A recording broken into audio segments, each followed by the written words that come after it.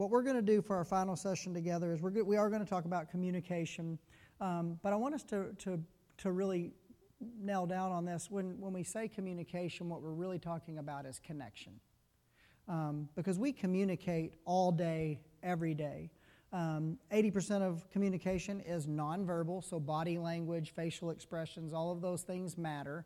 But we communicate all of the time, everywhere we go, with everybody that we're around. And again, if we're going to look at our spouse as our number one other, our number one neighbor, through the lens of Scripture, we're going to communicate with them for the rest of our lives. For those who have been married for 1 year, we've already told you this morning, you get to say, I'm sorry, I've never been married before. I've never been married 1 year before. I've never lived with somebody for 1 year. When you're 22 years in, you get to say the same thing. I'm sorry, I've never been married for 22 years before. I've never shared a home with the same person for 22 years, and all of those things. And the question was asked last night as we were wrapping up our time together. So when Jackie told me that she was suicidal and had a plan, what did I do? What did I say? And we shared with you last night, I did the wrong thing because I said nothing. Now, I can tell you on this side of it, the why. I was afraid of saying the wrong thing. I was afraid of saying something that might push her closer to the edge. And in being so scared to do or say the wrong thing, I did the wrong thing by saying nothing. And Jackie shared last night, she went to sleep that night with tears in her eyes, thinking exactly what she thought was the reason she wouldn't tell me. It'll be too much for him to handle. He won't be able to deal with it. He's the nicest guy that I know. I'm going to crush him. What she didn't tell you is my parents were divorced when I was in second grade. My dad left my mom, me and my sister, on my sister's 9th birthday during her birthday party. So there's like 20 people at our home, my sister's best friends when you're 9 years old. And again, we still don't know why my dad chose that day of all days. I think the devil was at work, to be honest with you, because in the middle of her birthday party, he walks up to my mom, hands her an envelope, and walks out the front door. Well, my mom knew something's not right. That's awkward. So she quickly opens it, but she follows him out the front door as well as she's trying to get this envelope open and read this letter that basically, my version of the letter is, hey, you and the kids are holding me back. I'm going to chase my dreams. I can't be held down to one woman for the rest of my life, so I'm out of here. That's my version of the letter. And so my dad drove away, and he did come back one time after that. So they were separated during that time, came back, left again, and they did end up getting divorced. So as a little boy in second grade, living through that, again, because of time, I won't go into all of it, but there's abandonment issues, right? Like, my mom and dad are supposed to be there forever, and dad left. And dad didn't leave because I did anything wrong, or my sister did anything wrong, or my mom did anything wrong. My dad left because of selfish reasons. So like my whole life growing up, my dad would say, I'll be at the T-ball game, never showed up. I'll be at the Little League game, never showed up. I'll be at the basketball game, never showed up. I'll be at your football game. I think James has heard me say before, I can remember a football game where we went to Shiloh, so we're Shiloh is playing Pea Ridge, and my dad was like, I will be at that game. You will see me in the stands. And I remember, and it sounds silly as a 44-year-old man standing here before you tell him, but I remember being at that Pea Ridge game, being on the sideline and continually looking, and of course he never showed. So you carry that into your dating life, the girl that I was going to marry in 5th grade and 7th grade and 9th grade and 11th grade, and then I finally win her over. And your number one fear, and of course the answer is give all of those things to Jesus, cast all your cares on him. But I don't know that in 7th grade, 8th grade, 9th grade, I don't know that at 44 you totally understand that. So my biggest fear was abandonment. And so when my wife says to me, I'm suicidal and I have a plan and I don't see any other way out, in my mind I became that 2nd grade little boy whose dad is driving away. And at least with my dad, I had every other weekend, every other holiday. I could hunt and fish with him. There was still a relationship, even though he wasn't in the home. With suicide, there is no coming back. And so Jackie didn't, in that moment, realize what she had done, and she didn't do anything wrong. But she triggered something inside of me. But I also didn't realize that in me saying nothing, I triggered something inside of her. Why don't you tell them what I triggered by not saying anything? Yeah, so I grew up in a home. Mom was a believer, Dad was not, but Mom had a lot of emotional issues, a lot of mental health stuff. She was abused as a child, and so she did her best to work on the things that she could, but there was a lot of things that we had to deal with because of her journey through healing. And but one of those things was she couldn't handle conflict, and so if I upset her when I was a little girl, she would lock herself in her room, and she wouldn't come out until she was ready. And then when she was ready, she would come out, but she would like put her hand up, like, I'm not going to talk about it. And I'm like dying to say sorry or just like make this right. And she's like, I already dealt with it, I want to talk about it. And so I grew up in a home where love was very conditional. It was based off of our behavior, based off of making her happy. And I don't blame her. I have, empathy for her in her journey, and I'm proud of how she continues to try to walk toward Jesus and that. But it left me in a place where when my husband says nothing, so now you can just imagine us, not even as adults, but as children, two children in this bed together. He's afraid of his dad leaving. And I feel like my mom just locked herself in her room, and I'm never going to get, resolution. No closure. And that's what this is really about a lot of times is you partner with someone who you're vulnerable with, who knows you better than anybody else, and they trigger all of these things that you don't even know is there sometimes.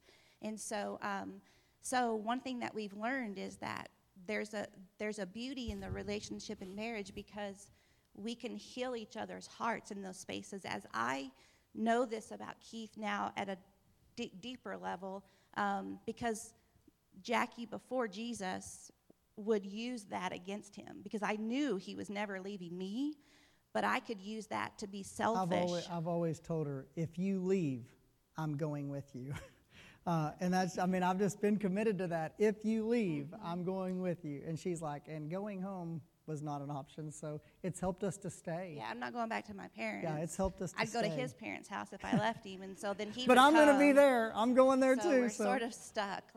But I selfishly, I could use that against him because I know he's not going anywhere. So I can have my way, I can manipulate, and I can be super selfish knowing that is hurting, not realizing it's hurting him, but knowing he's not leaving me. And so, but because I want to help him look more like Jesus, and the last thing I ever want to do is trigger or push that button that makes him go back there, I can lean into that space for him. So I can make sure I never do or say anything that would make him think that. I can speak words that reassure that part of him.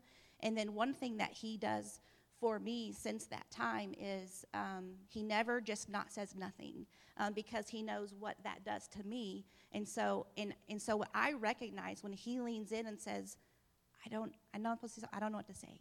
Can we maybe talk about this tomorrow? I know it's important. I just don't know. I need to process. So I know that's really big for him. And so he's kind of leaned in, and it heals your heart in a way that only a marriage can do when you do life together like that.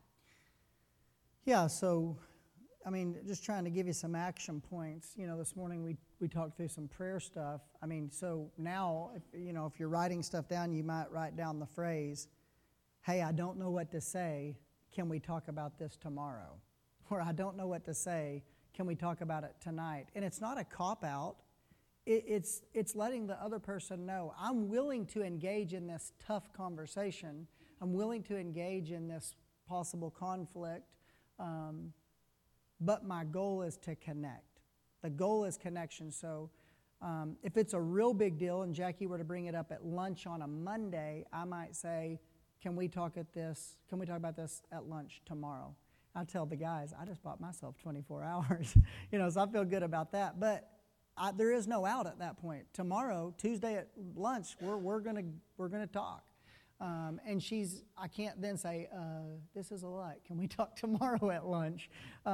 She gave me 24 hours. If it's not quite as big of a deal, lunch on Monday, I may say, hey, after we put Miles to bed tonight, can we talk about it? And again, I just bought myself 8 hours to give me some time. And it's not about buying time, but I'm using that word so I can maybe I call James. Seriously, maybe I call a friend and go, hey, here's what's going on. Any words of wisdom for me? Maybe I call my grandfather. Maybe I call just a friend. Maybe I just go to the Lord in prayer and do some of the stuff we talked about earlier. Give it to Him. Pray for forgiveness. Pray for wisdom. But I have to be ready to engage when we come back together. In most relationships, there's a pursuer and a withdrawer. And most of you are already knowing, like, this is who I am. Maybe you're the person who shuts down when things get hard. That's me. And part of it's just because you need to process. And I'm the guy in the video. Yes. Say nothing. And so then some of you are like, you need to use your words, or you have my personality, which is, if you've ever done the Enneagram, it's a 1, and people don't really like us very well because we are typically right. And then we want you to know we're right, and we do things very well because we overthink everything. And so one thing that helped me want to kind of work on this part of our relationship was knowing that there's a verse in James that talks about that God opposes the proud and gives grace to the humble. And when I got the picture in my head of when we're going at it, and I don't want you to say sorry without us getting to fight, because I need to use my words up, but I also want you to know why I'm right so that you can say, boy, you were right the whole time. And so I need to tell you I'm right. I want you to show you I'm right. I want you to prove, and I want to convince you, and then I'm going to feel good about that.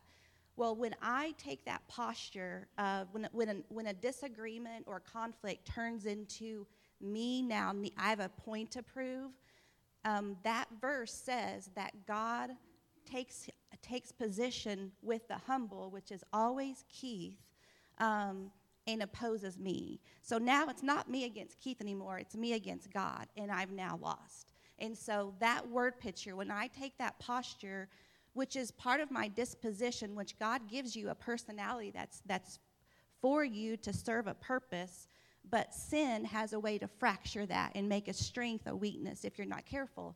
So when I take that posture, I literally imagine, oh man, I'm not going to win this. And so that helps me to keep myself in check.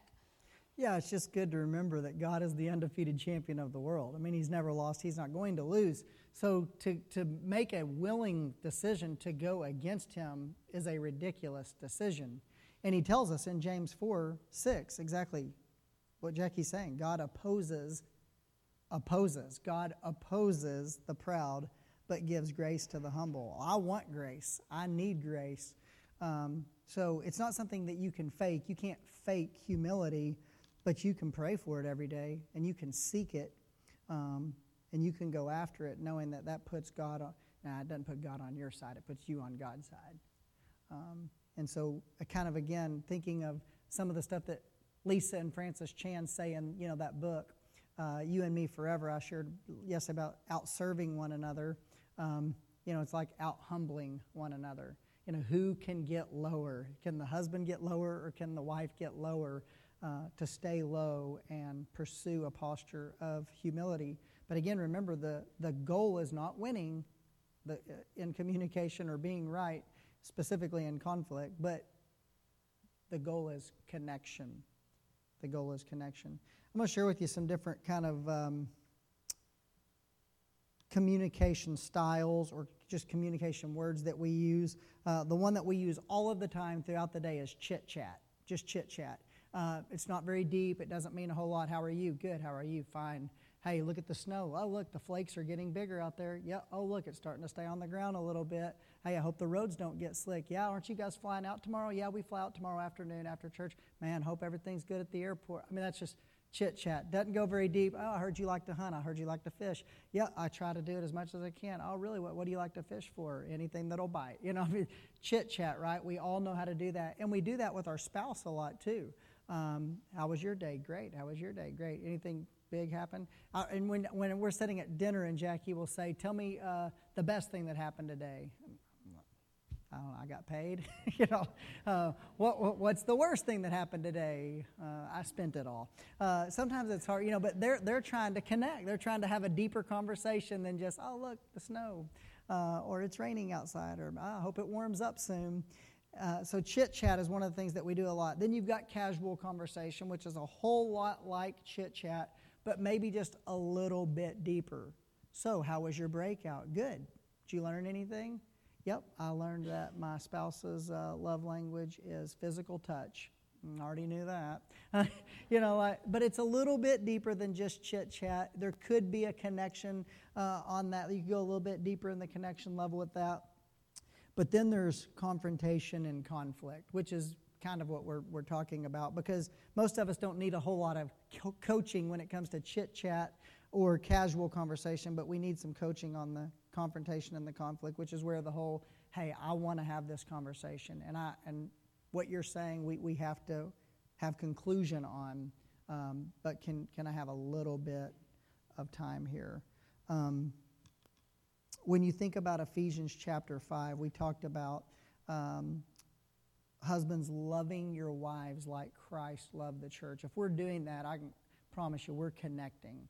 If we're loving our wives like Christ loved the church, a perfect love, think about 1 Corinthians 13, all of those things, patient, kind, gentle, and we're not doing the things that says love is not. I mean, you're connecting.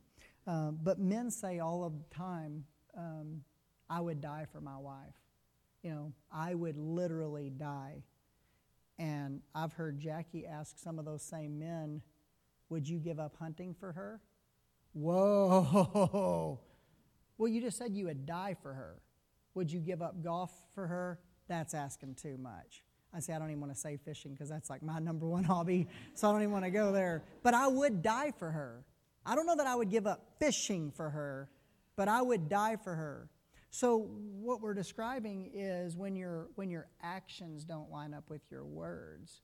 And we do that a lot in communication. We use a lot of words and we say a lot of things, but what our spouse wants to see is that our actions, I mean, it's great to know that your spouse would be willing to die for you, but it doesn't mean a whole lot if they've said, can we spend Friday together? I'd really like for us to go, I don't know what's around here, so I'll have to use like an example. From about an hour from where we live is a little town called Eureka Springs. It's just a place to just go and hang out, and there's some neat restaurants and places there and some shopping. But if Jackie asks me that 3, 4, 5 weeks in a row, and I'm like, listen, on Fridays I go fishing. That's what I do. You knew that's what I did when we got married. We'll go to Eureka on another day. So the next time I say I would be willing to die for my wife, she's thinking, no, he wouldn't. He won't even give up 4 hours on a Friday morning to take me to Eureka. I've begged him to take me. But if it's just going in one ear and out the other, we miss. And those are big, big misses. Yeah, there's some seasons in your marriage that may require you to make some sacrifices that are big to invest in your marriage or to help you get through. What are you doing? Well, this is really odd. So sorry.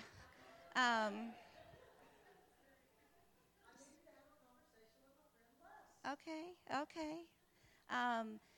But there's certain times where you have to make a sacrifice, and that sacrifice is I'm going to set these golf clubs down for the next 6 months because we're in a hard season right now, and we need to reinvest and make sure that we're okay.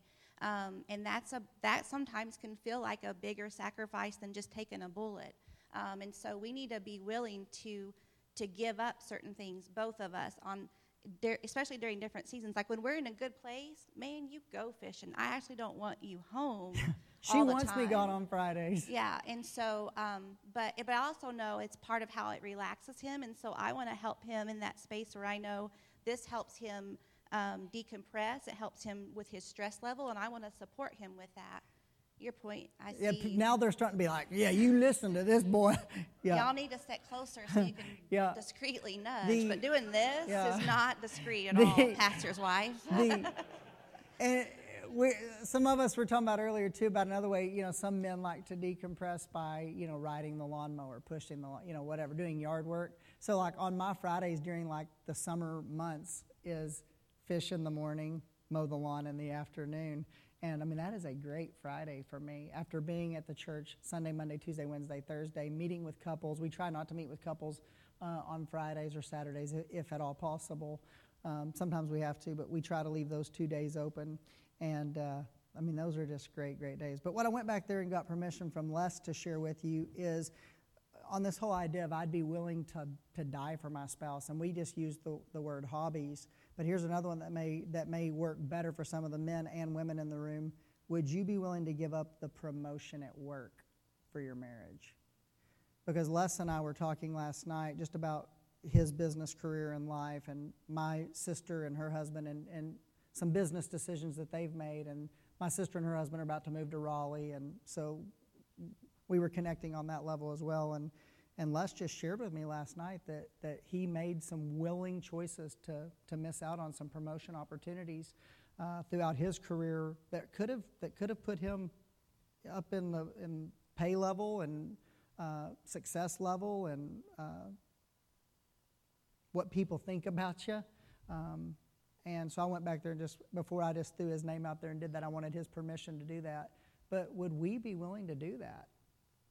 I mean, it's one thing to put the golf clubs down for a few days or the fishing rods down for a few days or the bows, but would we be willing to say no to a promotion at work that means more money, more prestige was the word I was looking for, because we know it's not what's best for our marriage in this season, or it's not what's best for our children in this season. Not that you're going to say no forever. You're like, it's no for now. And that may be a better example for some of us in there, because there's probably people who are like, I don't hunt, I don't fish, I don't golf. Work is my life. Okay. Would you be willing to give up salary so that you can spend more time at home, more time with your spouse, knowing that, that's not just at the men. I mean, we have several friends now. It's just a different day, 2019. We actually have friends of ours, close friends of ours, and the husbands are stay-at-home dads. They're married to, their wife is a heart surgeon. So one guy was a plumber when he got married, and he was like, that's not very important compared to what she does. And he's like, but we want, one of us wants to be home with the kids when they're, 1 and 2 and 3 and 4 and 5 years old. So we actually have some friends that are, kind of in some ways traditional role reversal, but willing to, would you stop your career and be a stay-at-home dad if that's what was best for the family? And that's really the Ephesians 5 is not die for. Most of us will never have to die for our spouse. Most of us won't have to. But we might have to be willing to give up some things for our spouse, especially when we're remembering connection is the goal and humility is the goal. Jackie talked to us about heart guard. It's one of the things that we usually share during the prayer talk, but we intentionally left that off so that we could share it now. But another thing that we pray is called heart guard. Yeah, and this is something that we do when we are having conflict, or I call it a bump, when your spouse does or says something that kind of is like, hits you in a weird way. What I've learned to do is pay attention to that. Why does that hit me like that, or why does that sting like that? And it's usually because there's something attached to it. It means something on a deeper level, but this idea of heart guard, if we're pursuing our walk with Jesus and we're trying to help our spouse look like Jesus also, then we have to use the Holy Spirit to help us know what conflicts to engage in and what conflicts to let Him take care of. And that's not easy. Some of these things like guarding your heart, it's a very abstract idea, but how do you put feet to that? And this is how you do that. And Keith would say, I don't have to do heart guard very much because Jackie's perfect. That's not true. Denial. Remember, as always, you need to have that perspective. But I have to do this a lot, and part of it's because I overthink everything and I analyze everything, and I'm a details person. And so the first part of heart guard is release. And what that looks like is there's a verse in the Bible that talks about casting all your cares upon Him because He cares for you. Well, that's really great, but how do you do that? And this is how you do that. You, as soon as this one flesh breaks, the spirit in both of us, we're just kind of like, not getting it right now. As soon as you can, get along with the Lord, and you start identifying those feelings and giving them to Jesus. So I'm so frustrated with Keith. I give you my frustration. I'm aggravated with him. And this is hard for some people. Like if you're like me, I was allowed to feel angry at home, that was safe, and I could feel neutral, and I could be happy. But the in-between emotions, it wasn't safe for me to feel those because my mom didn't know what to do with some of those because she struggled with those. So I had to work really hard at identifying, like, it was either happy or angry. Like, I was no in between. And so depending on if you were given any kind of emotional training and you're growing up, you may be like that. So having to really identify, like, what is it that's making me so upset with him? I'm disappointed, or I'm frustrated, I'm sad, whatever you're feeling. And then I stop and ask the Lord to search my heart. Is there anything in me that I need to deal with that has to do with this, that has to do with me feeling that way? And then I let God speak into my life in that space, and then I speak forgiveness. I use those exact same words that I release to God, and I speak forgiveness even though I'm not there yet. I purposely, intentionally, I forgive Keith for, frustrating me. I forgive Keith for saying that that way with that tone, so I posture myself for forgiveness. And usually when I do Heart Guard, I would say I only have to bring about 10% of my stuff to him because it's usually all that I needed to get it off of me and let Jesus carry it, and then I don't need to really bring anything to him. Yeah, because remember, God is good, God is faithful, and you can trust him. So if those things are true about him in all circumstances, then they're true about him in this circumstance. He's big enough, he's strong enough, he's good enough, he's faithful enough, and you can trust him with those things that you're giving him.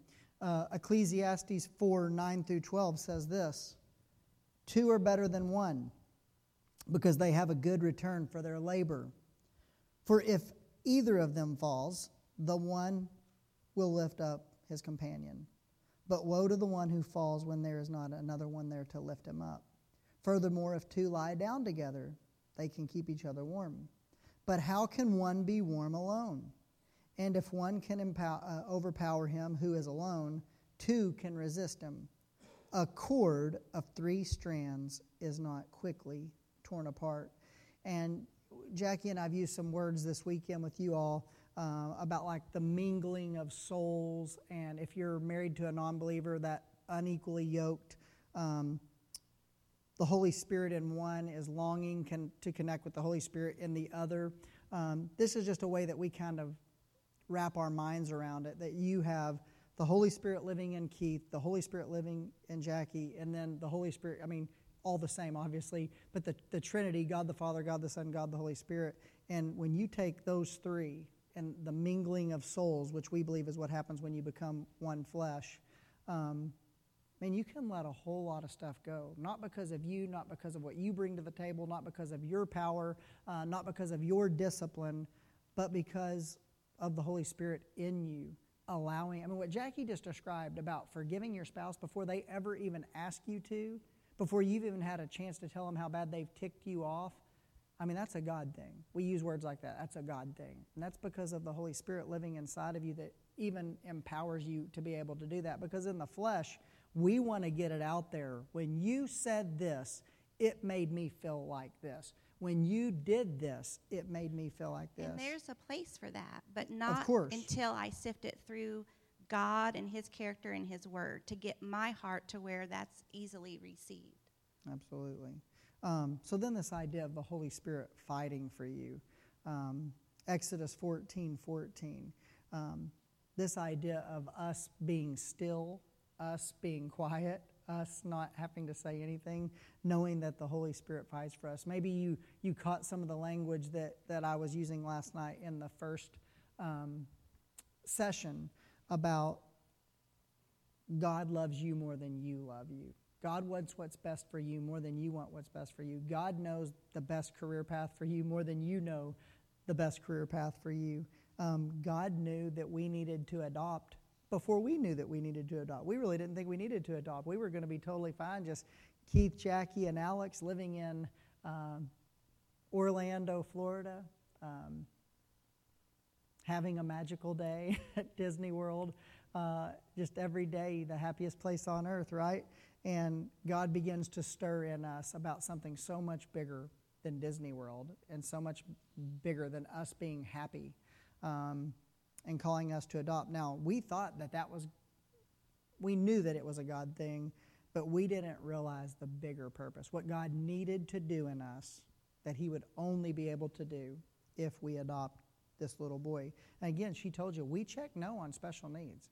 I mean, the paperwork is this thick, y'all. For those in the room who have adopted or you've had a close friend or family member who has, I mean, it's a big deal. It takes forever. It's a lot of money, and it's a lot of paperwork.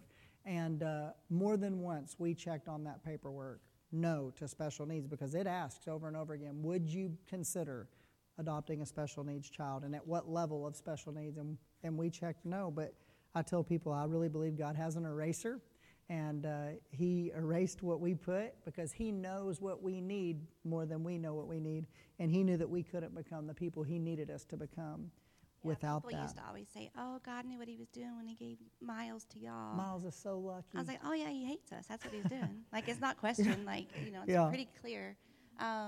So that's, one thing that we have to remember with our marriage is this serves even a bigger purpose, which just making us look like Jesus, but it's a picture of Christ's love to the world. And so the way that we love each other and interact with each other and serve and sacrifice, we're displaying that is who Jesus is to the world.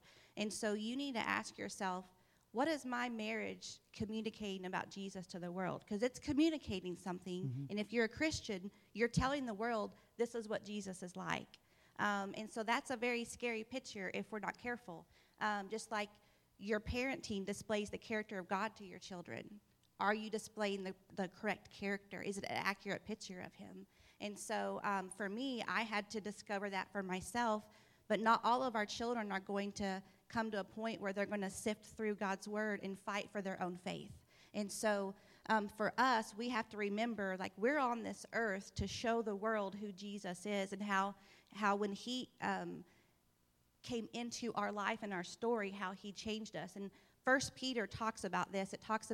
It's talking about, when women were getting saved and their husbands were still lost. And so it was saying, don't adorn yourself with, jewelry and makeup and fine clothes. And it's not saying those things are wrong. It's saying that's not how you win the heart of your husband, by looking a certain way. If you want to win the heart of your husband, then you quiet your mouth and you show him that the gospel has changed me in every way.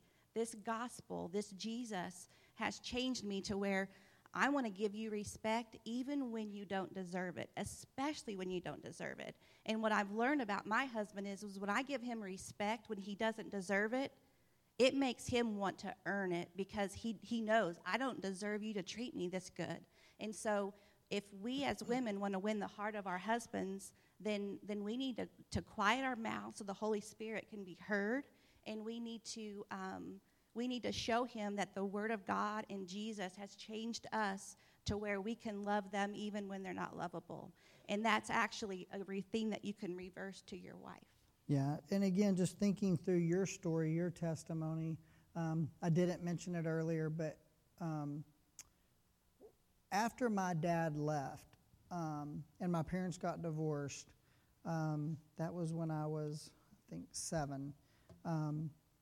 By the time I was 12, I was doubting my salvation pretty heavily.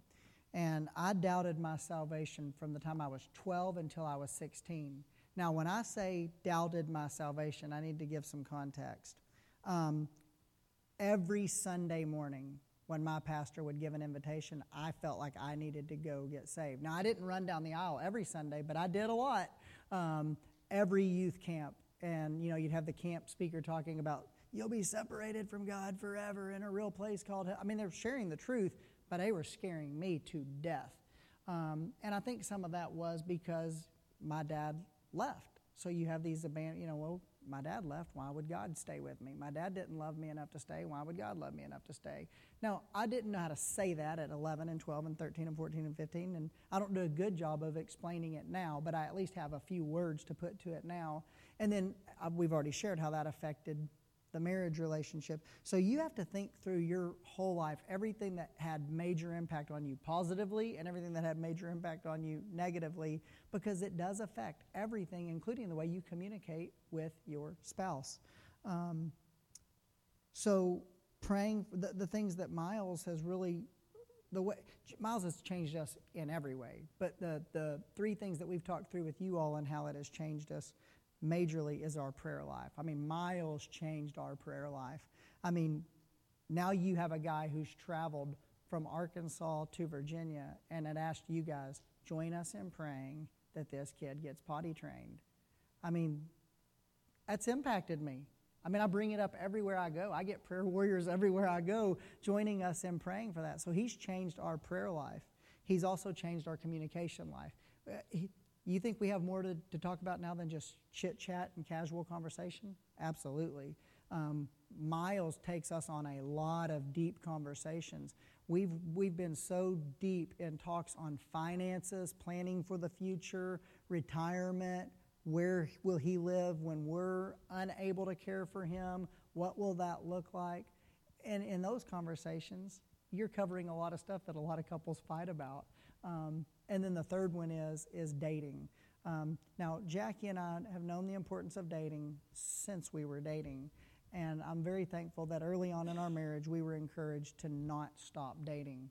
So even when it was just Jackie and I and Alex, we prioritized a date night. And when we made no money, I mean no money, working at a smaller church that they were doing their best, but it just wasn't enough for us to make it. You know, I'm working, Jackie's working, and we're still asking my parents for like $100 every month to not starve to death. That kind of struggle. We knew that dating was important, so we found another church in the couple that was around our age that had little children, and we said, what if we watch your kids one night a week for free, and you watch our little boy one night a week for free, so that we can just go walk around the mall? Like, we didn't have money to go out to eat. We're like, we'll just go walk around the mall or walk around a park, but spend time together without Alex. And so we did that with a couple for almost 3 years. And then the next state and city and church we ended up, we made just a little bit more, and we were able to get a teenager that was in the youth group to babysit Alex. And we would either go walk around or maybe go to McDonald's or Taco Bell or somewhere, a big fancy date. But we knew the importance of spending time together. And all throughout our journey, we've always done that. Well, when we brought Miles home, we really knew we have to have some alone time. And again, God knew what he's doing. He moved us back to Northwest Arkansas before we even got Miles, where my mom and stepdad live, where her mom and dad live, where her two sisters live, where other grandparents and aunts and uncles and cousins live, where we'd have some more built-in support. And for the last 9 years, my mom and stepdad, who are just amazing, godly people, watch Miles every Tuesday night. So Jackie and I date every single Tuesday night. We have, and it makes a whole lot, maybe not easier, but we prioritize it big time because we need it. We need it even more than we needed it before, and God provided people that can handle Miles, because that's important when you have a kid like Miles. So you're not just going to get anybody to watch him. You wouldn't just trust anybody with him. So, God knew that we needed my mom and stepdad so that Jackie and I could continue to date each other, engage with one another, connect with one another. And I always just say this, guys, we have to prioritize dating our spouse, dating our wives, because if we don't, someone or something else will. And I don't say that to scare you. I don't say it for shock value. I say it because it's true. If you don't date your wife, someone, that would be the most extreme, we pray against that, or something else will. And even the video they showed, it showed that. What was it, Petflix? She was completely disengaging and Petflixing instead of Netflixing or Huluing or Facebooking or Instagramming or online shopping or whatever. And guys, we're just as guilty. I'm just using the wife as the example. So if your desire is to connect with your wife, to connect with your spouse, make sure you're communicating well, getting better at it, asking for permission. Can we have this conversation tonight, tomorrow? Hey, I want to have this. Can we do that? But also connecting on the level that you did when you were pursuing her, like I did as a 5th grader, a 7th grader, a 9th grader, and then finally winning her over in 11th grade. I pursued her. we don't have time for it, but Jackie remembers me not chasing her. She was standing on the bank fishing at a youth camp, and I didn't know she could see me because I thought I was hiding behind trees, but I could see her well. And so I'm like running, and then I'm like walking when she could see me. Then I'm running, and I'm like walking all cool, because I just wanted to go down there and connect with her. I just wanted to spend time with this blonde-head babe, and that I'd told my friend Clinton I was going to marry in the 7th grade. But when the heart is connection, I need to be doing that still at 44, chasing her down and making it a priority to date her. And my motivation is because I know that what I'm telling you is true. If I don't, something else will, or someone else will. Well, and I'll tell you what that's meant to me over the years, especially, there's been seasons of ministry where he would put in 80-plus hours a week. And when you're doing work for the kingdom, it's really easy to justify what you're doing. And so, but I knew I had Tuesday nights. And so I also know his work is really important to him. Most guys really feel satisfied and fulfilled in what they do. And so so I know that's really important to him. So it was easier for me to let him go to a football game on a Friday night or basketball game on a Thursday night to support some of the teenagers because I had Tuesday. And so Tuesday was mine. It also helped me feel really secure in our relationship because, nothing got in the way of our date night. And so sometimes when he wasn't good at using words to help me understand, like, that he's still in this or committed, because sometimes you're like, I am, but are you? I don't really know. It also forced us in those seasons where we're really not liking each other very well, it forced us to spend time together. And so we may not really, there was a lot of times where, well, I won't say a lot, that would be rude, but sometimes there was a lot of seasons where I'm like, the last thing I want to do is go hang out with you by myself because I don't really like you right now. But after the evening's over, your heart reconnects with your person. And so sometimes it's making a decision so that your feelings don't get in the way. Feelings are free, by the way. You are free to feel all the feels, and you shouldn't get punished for that. It's what you do with the feelings that matters. It's how you act in the feelings. It's what you do in that space. But you're free to feel what you feel. You just have to make sure that you're not acting out of it and it's not controlling how you behave or how you speak to each other. And so setting a date night and making sure that is safe protects us from ourselves a lot of times because there's sometimes left to ourselves, we're the last people that we want to hang out with. So, yeah. I'm going to make one more comment, and then I think we're going to Q&A. Is that right? And this is not our phrase. It's not our line. I wish it was. So if it was, I'd tweet it and quote myself. But one of our marriage mentors, Jimmy Evans, which if you ever want to read a great marriage book, there's a bunch of them. The one I mentioned, You and Me Forever by Lisa and Francis Chan, is an outstanding marriage book. Marriage on the Rock by Jimmy Evans is very, very good as well. And Jackie and I have been to almost all of the trainings that Jimmy Evans does for marriage ministry. He and his wife head up a marriage ministry. And we consider him a mentor of ours. And here's what he says. Marriage done God's way has a 100% success rate. Marriage done God's way has a 100% success rate. That's good news for you and for me. Now, here's the thing. Marriage done your way does not have a 100% success rate. Marriage done your parents' way, your grandparents' way, unless, of course, they were doing it completely God's way, then that has a 100% chance of success rate.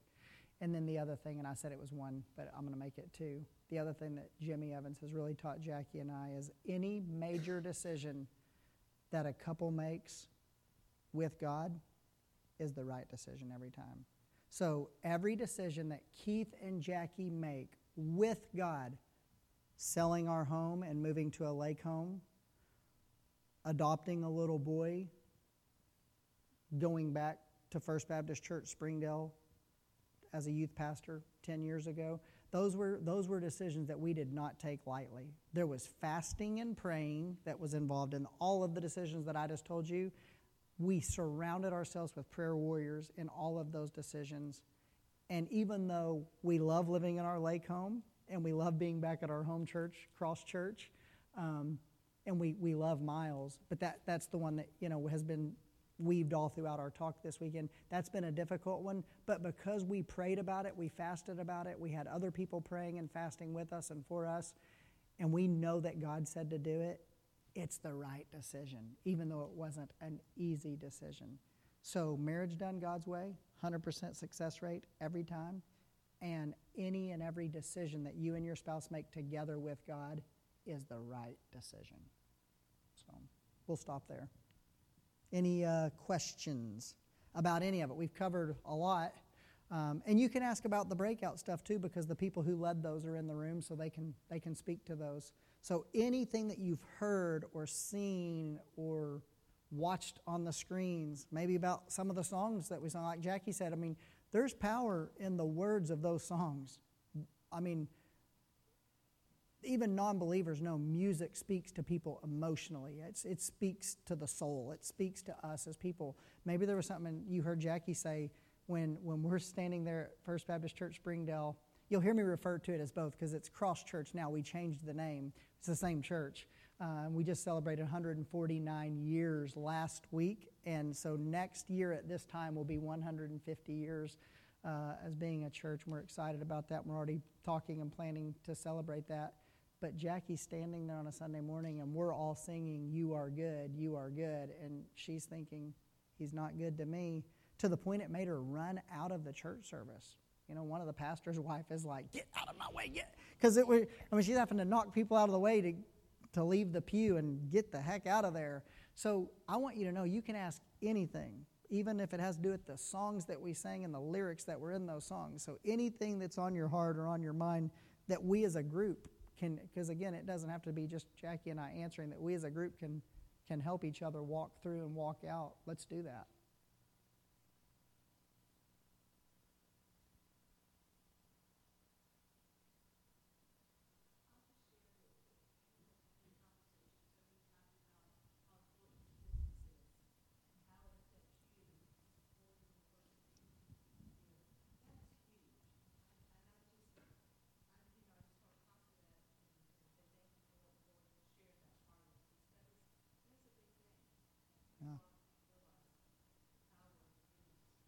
Yeah, there's a picture that I have that's from a counseling center, and it says start, and it has like several bullets, and it's like, you know, offense, anger, and you work your way, and then if you go up this way, it ends with a tree that's bearing fruit of love and joy and peace and forgiveness.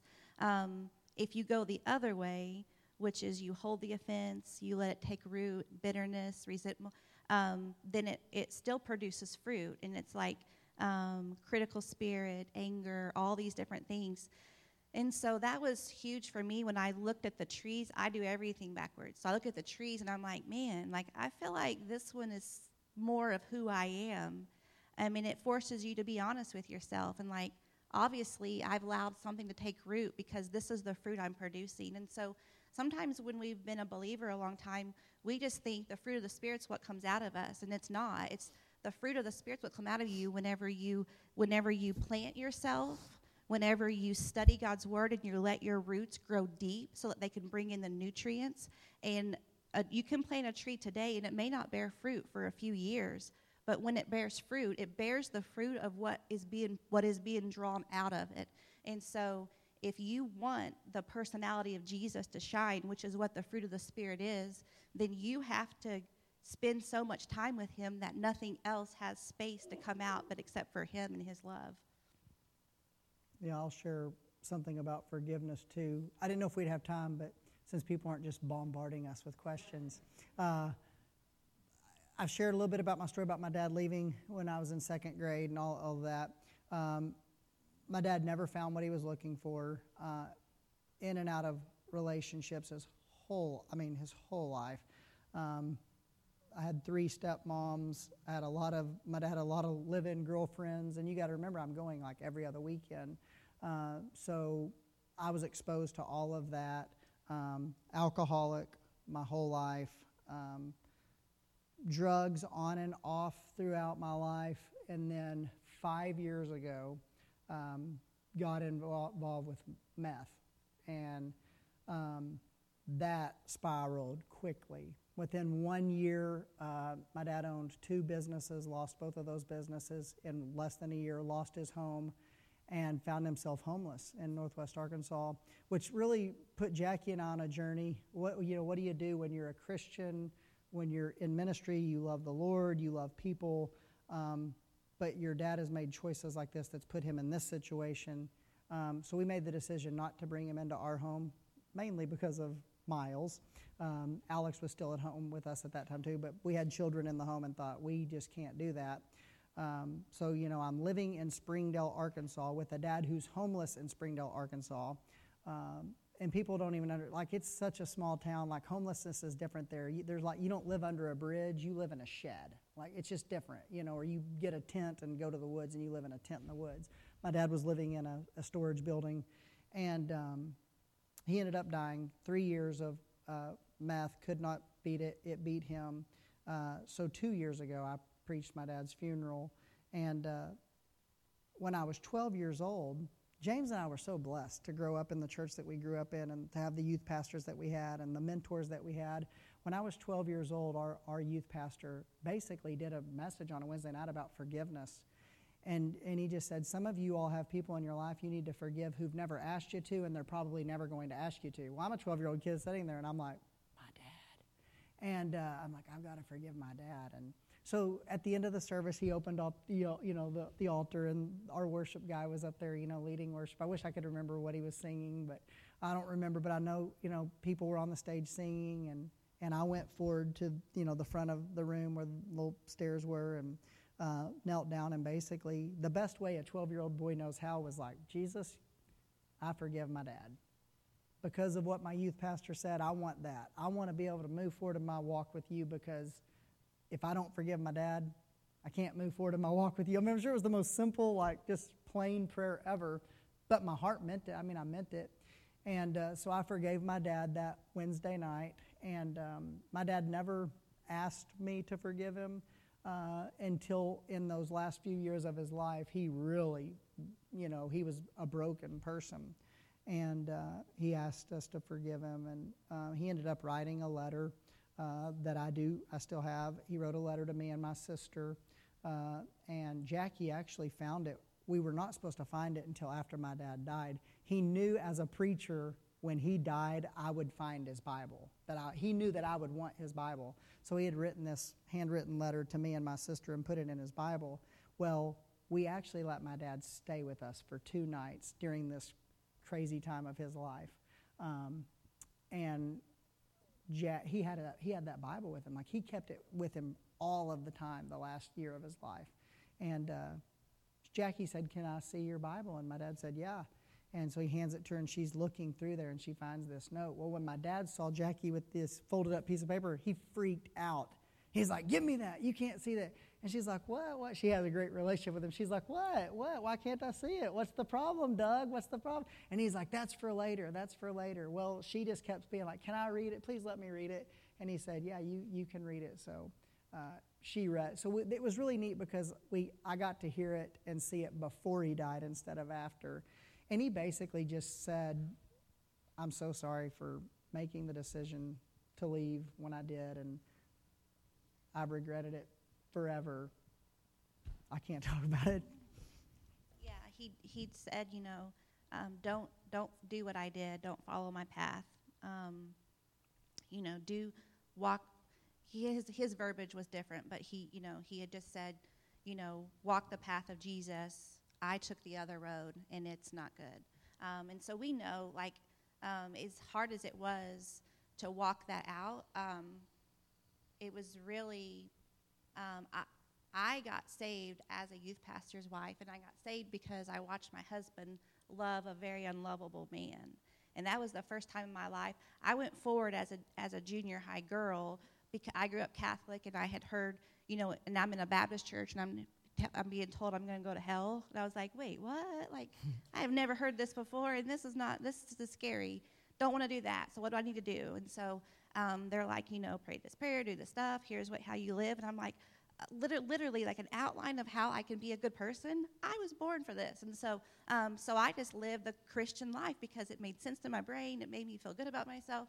And so not realizing that that there's a lot more to it than just being scared of hell and then doing a lot of good things. And so as we are doing life together, and I'm always like on him, like, how can you love him? How can you forgive him? Like, seriously, he's like the worst man in the world. I just do. Jesus forgave me. I have to forgive him. If I would do it for a homeless man, I would do it for him. If I'm going to buy a homeless man gas, I'm going to put it in for my dad. So watching Keith Harmon love his dad is the reason that I end up giving my life to Jesus, because God just kept using that as, Jackie, that's the exact same way I love you, because I have never been shown that kind of love before by another human, and so I had a really hard time translating that to Jesus. So him making that decision and living that out has literally changed our lives. Well, that's nice, and I appreciate that. But again, the goal was to be obedient to what I believed God was calling me to do. So it was really, really very, very nice that I got to see the letter, read the letter, and I keep the letter.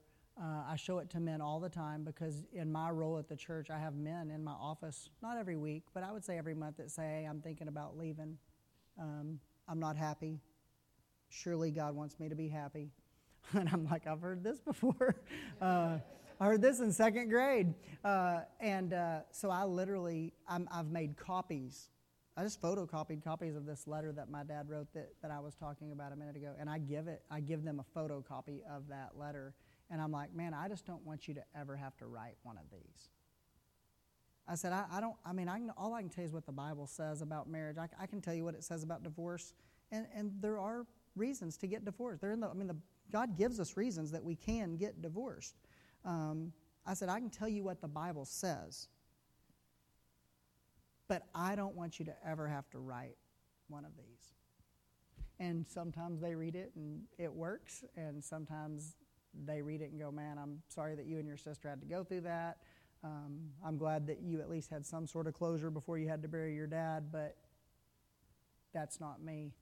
And one of the men that looked me in the face and said that is living it to the T today. And I still see that guy once a week. He owns a restaurant. I go to his restaurant and eat and try to keep our relationship built. But he's living that letter, because his kids hate him. And I hate to say that. They hate his guts. And his kids told him, Dad, if you leave, because our whole church was involved in this one. It was big. And his kids told him, if you leave, I'm going to hate you. And this man would come see me, and he's like, I think they'll get over it. And I was like, they will never get over it. I was like, my parents were divorced. You can survive it. You can even thrive on the other side of it, but you don't get over it. Those aren't the right words to use. And this guy is, he is struggling because his kids didn't get over it, and they're not going to get in. And they are still, it's been 8 years, they're very upset, very angry, and making their dad pay the price every day. And you say, well, aren't you telling that boy that he needs to forgive? Of course. I'm trying to regurgitate everything that our youth pastor poured into us, that forgiveness isn't for your dad, man, it's for you. And but it's tough. Mm-hmm. So we've started talking about Miles and just how pain of this world affects our lives, and all of us walk through different stuff. Your issues, your stuff, your pain is different than ours. Keith's family growing up, God doesn't orchestrate that, but God uses that stuff. And then sometimes he does take you through the fire because he wants you to grow and learn. And so trying to reconcile the rest of our lives that God has literally, we've had to sort of let some dreams die and just know these dreams are never coming true, which is devastating, and you grieve on different levels, but that you come to a place where you want God to breathe new dreams into your life for your kids and for your future. And so one person in the Bible is my best friend. He doesn't know it, but one day when we're in heaven, he's going to find out that we are the best of friends. But John the Baptist is like my guy. Y'all know him? I don't know. Mm-hmm. He is. I just adore him and his journey. But he says this phrase in Matthew 11, and he says he's in jail. He's about to be beheaded, and he says, sends word with his disciples back to Jesus saying, are you the one? Are you the one that we've been waiting for? Which I'm like, buddy, like, you know he's the one. From the womb, you knew he was the one. You leaped. Like, when you saw him coming down the bank, you were like, this is the guy. You were telling your disciples, go follow him. You've lived your whole life declaring who the Messiah is. So that question is really weird to me. And so that's how I read the Bible. Most of it's like, that doesn't make sense. That's a really weird question. And so then I have to figure it out. But so Jesus sends word back saying, the things that you've heard are true. People are being, the blind can see, the lame could walk. I'm literally healing all these people. And then he says, blessed is he who does not lose faith because of me. And so then after his disciples go back to tell John the Baptist this, Jesus tells the crowd, of all the people born on this earth, like, he's the greatest. And so that used to make me mad. Like, why wouldn't you tell them where he could hear and say, by the way, Jesus just said, yes, he's doing all these things for people he doesn't know, and he loves you, but he's not coming for you. You're going to be beheaded tomorrow. Jesus is not coming and stepping into space. But boy, he thinks you're amazing. Like, he didn't get that but. And so I used to be like, why didn't you let him hear it? Like, just let him know. And so in that moment, I'm studying this and I'm reading it, and Jesus is speaking to my heart saying, Jackie, Miles, I know what Miles and your family has caused, and I know what Miles has done to you personally, and I'm not rescuing you. You need to hear, I'm not coming for you. I'm not changing this. He may never be potty trained. And so Keith prays for potty trained. I sit in a different space because I need to right now, but, I'm not coming for you. Your only job in this moment is to not lose faith in who I am because of what I've allowed for you to happen. And so, but then I would still argue with him, like, why didn't you tell John and he's like, because the next day he's beheaded and he's standing in heaven with my Father, and God himself got to speak those words over him. He didn't need to hear it secondhand.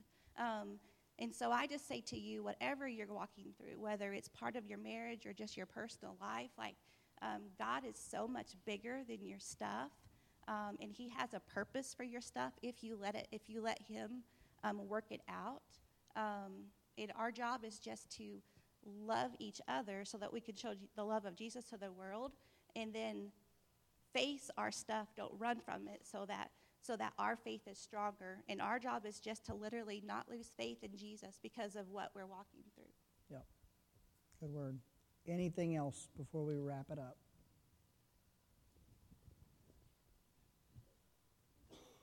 Well, one thing, we're out of time, but what you're saying here is very similar to something Charles Lowry has been teaching us. We're doing a class on Wednesdays called Healthy Living, so he's dealing with some emotional issues. And so, statement he made this past Wednesday, some of the folks in here are in this class, something to the effect of, don't let your actions be driven by your feelings, but instead act until you feel.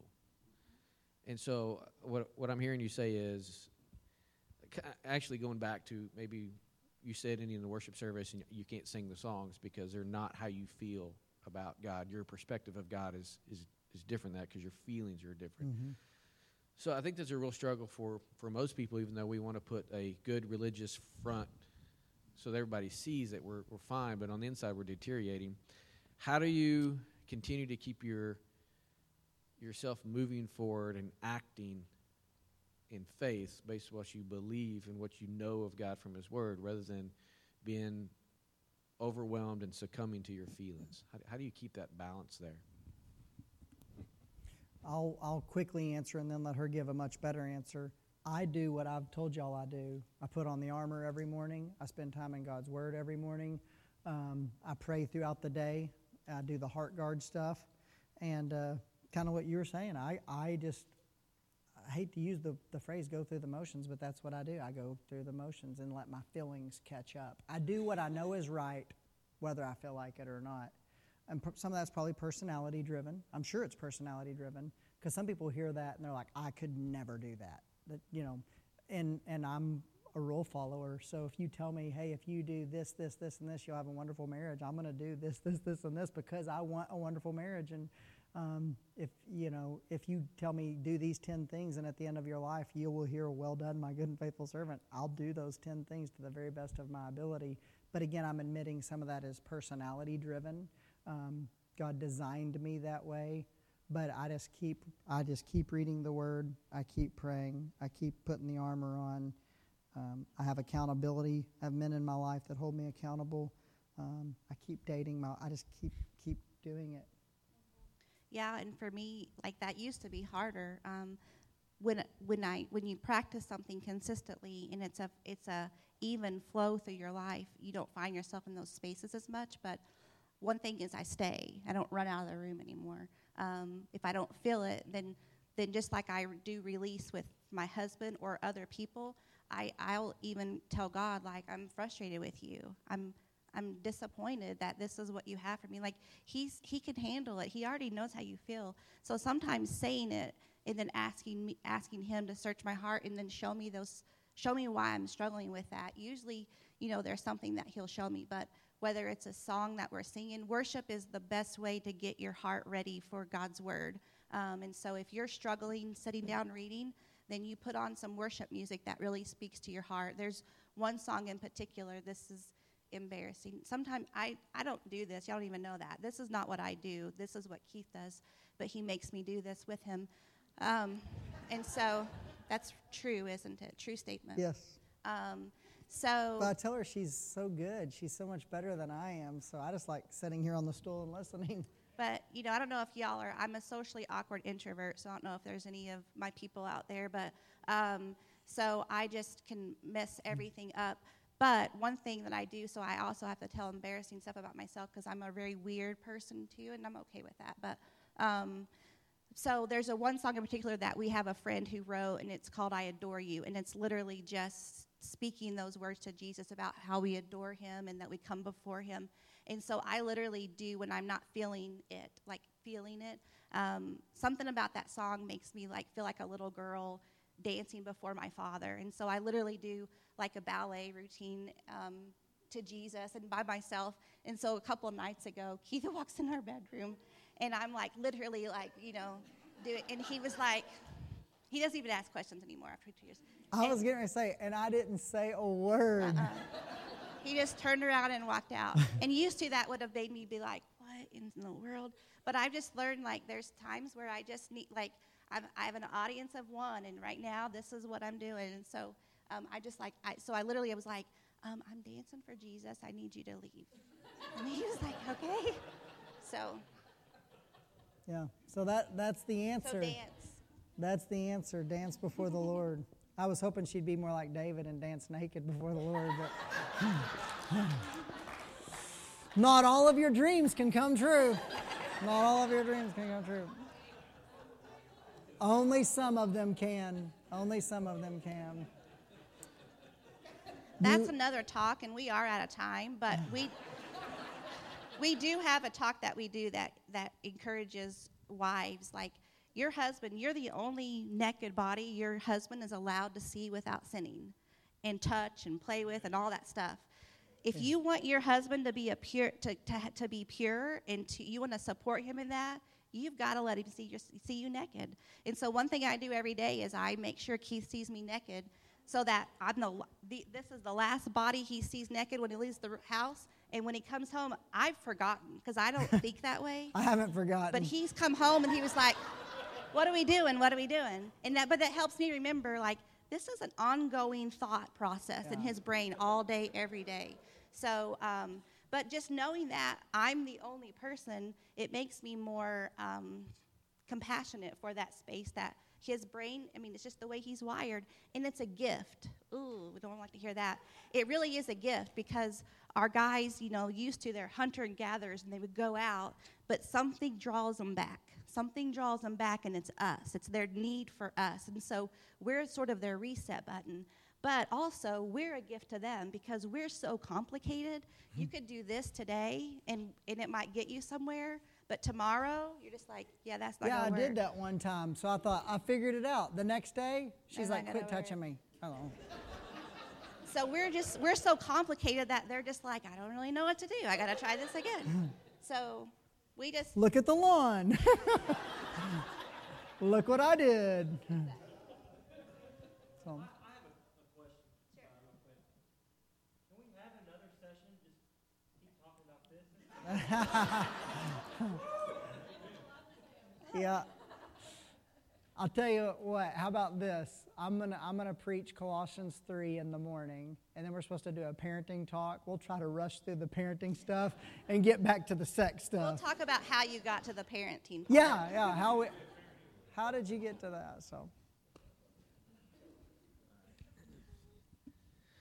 The best sex talks are in the Jack. Or you cougar now? You have a cougar?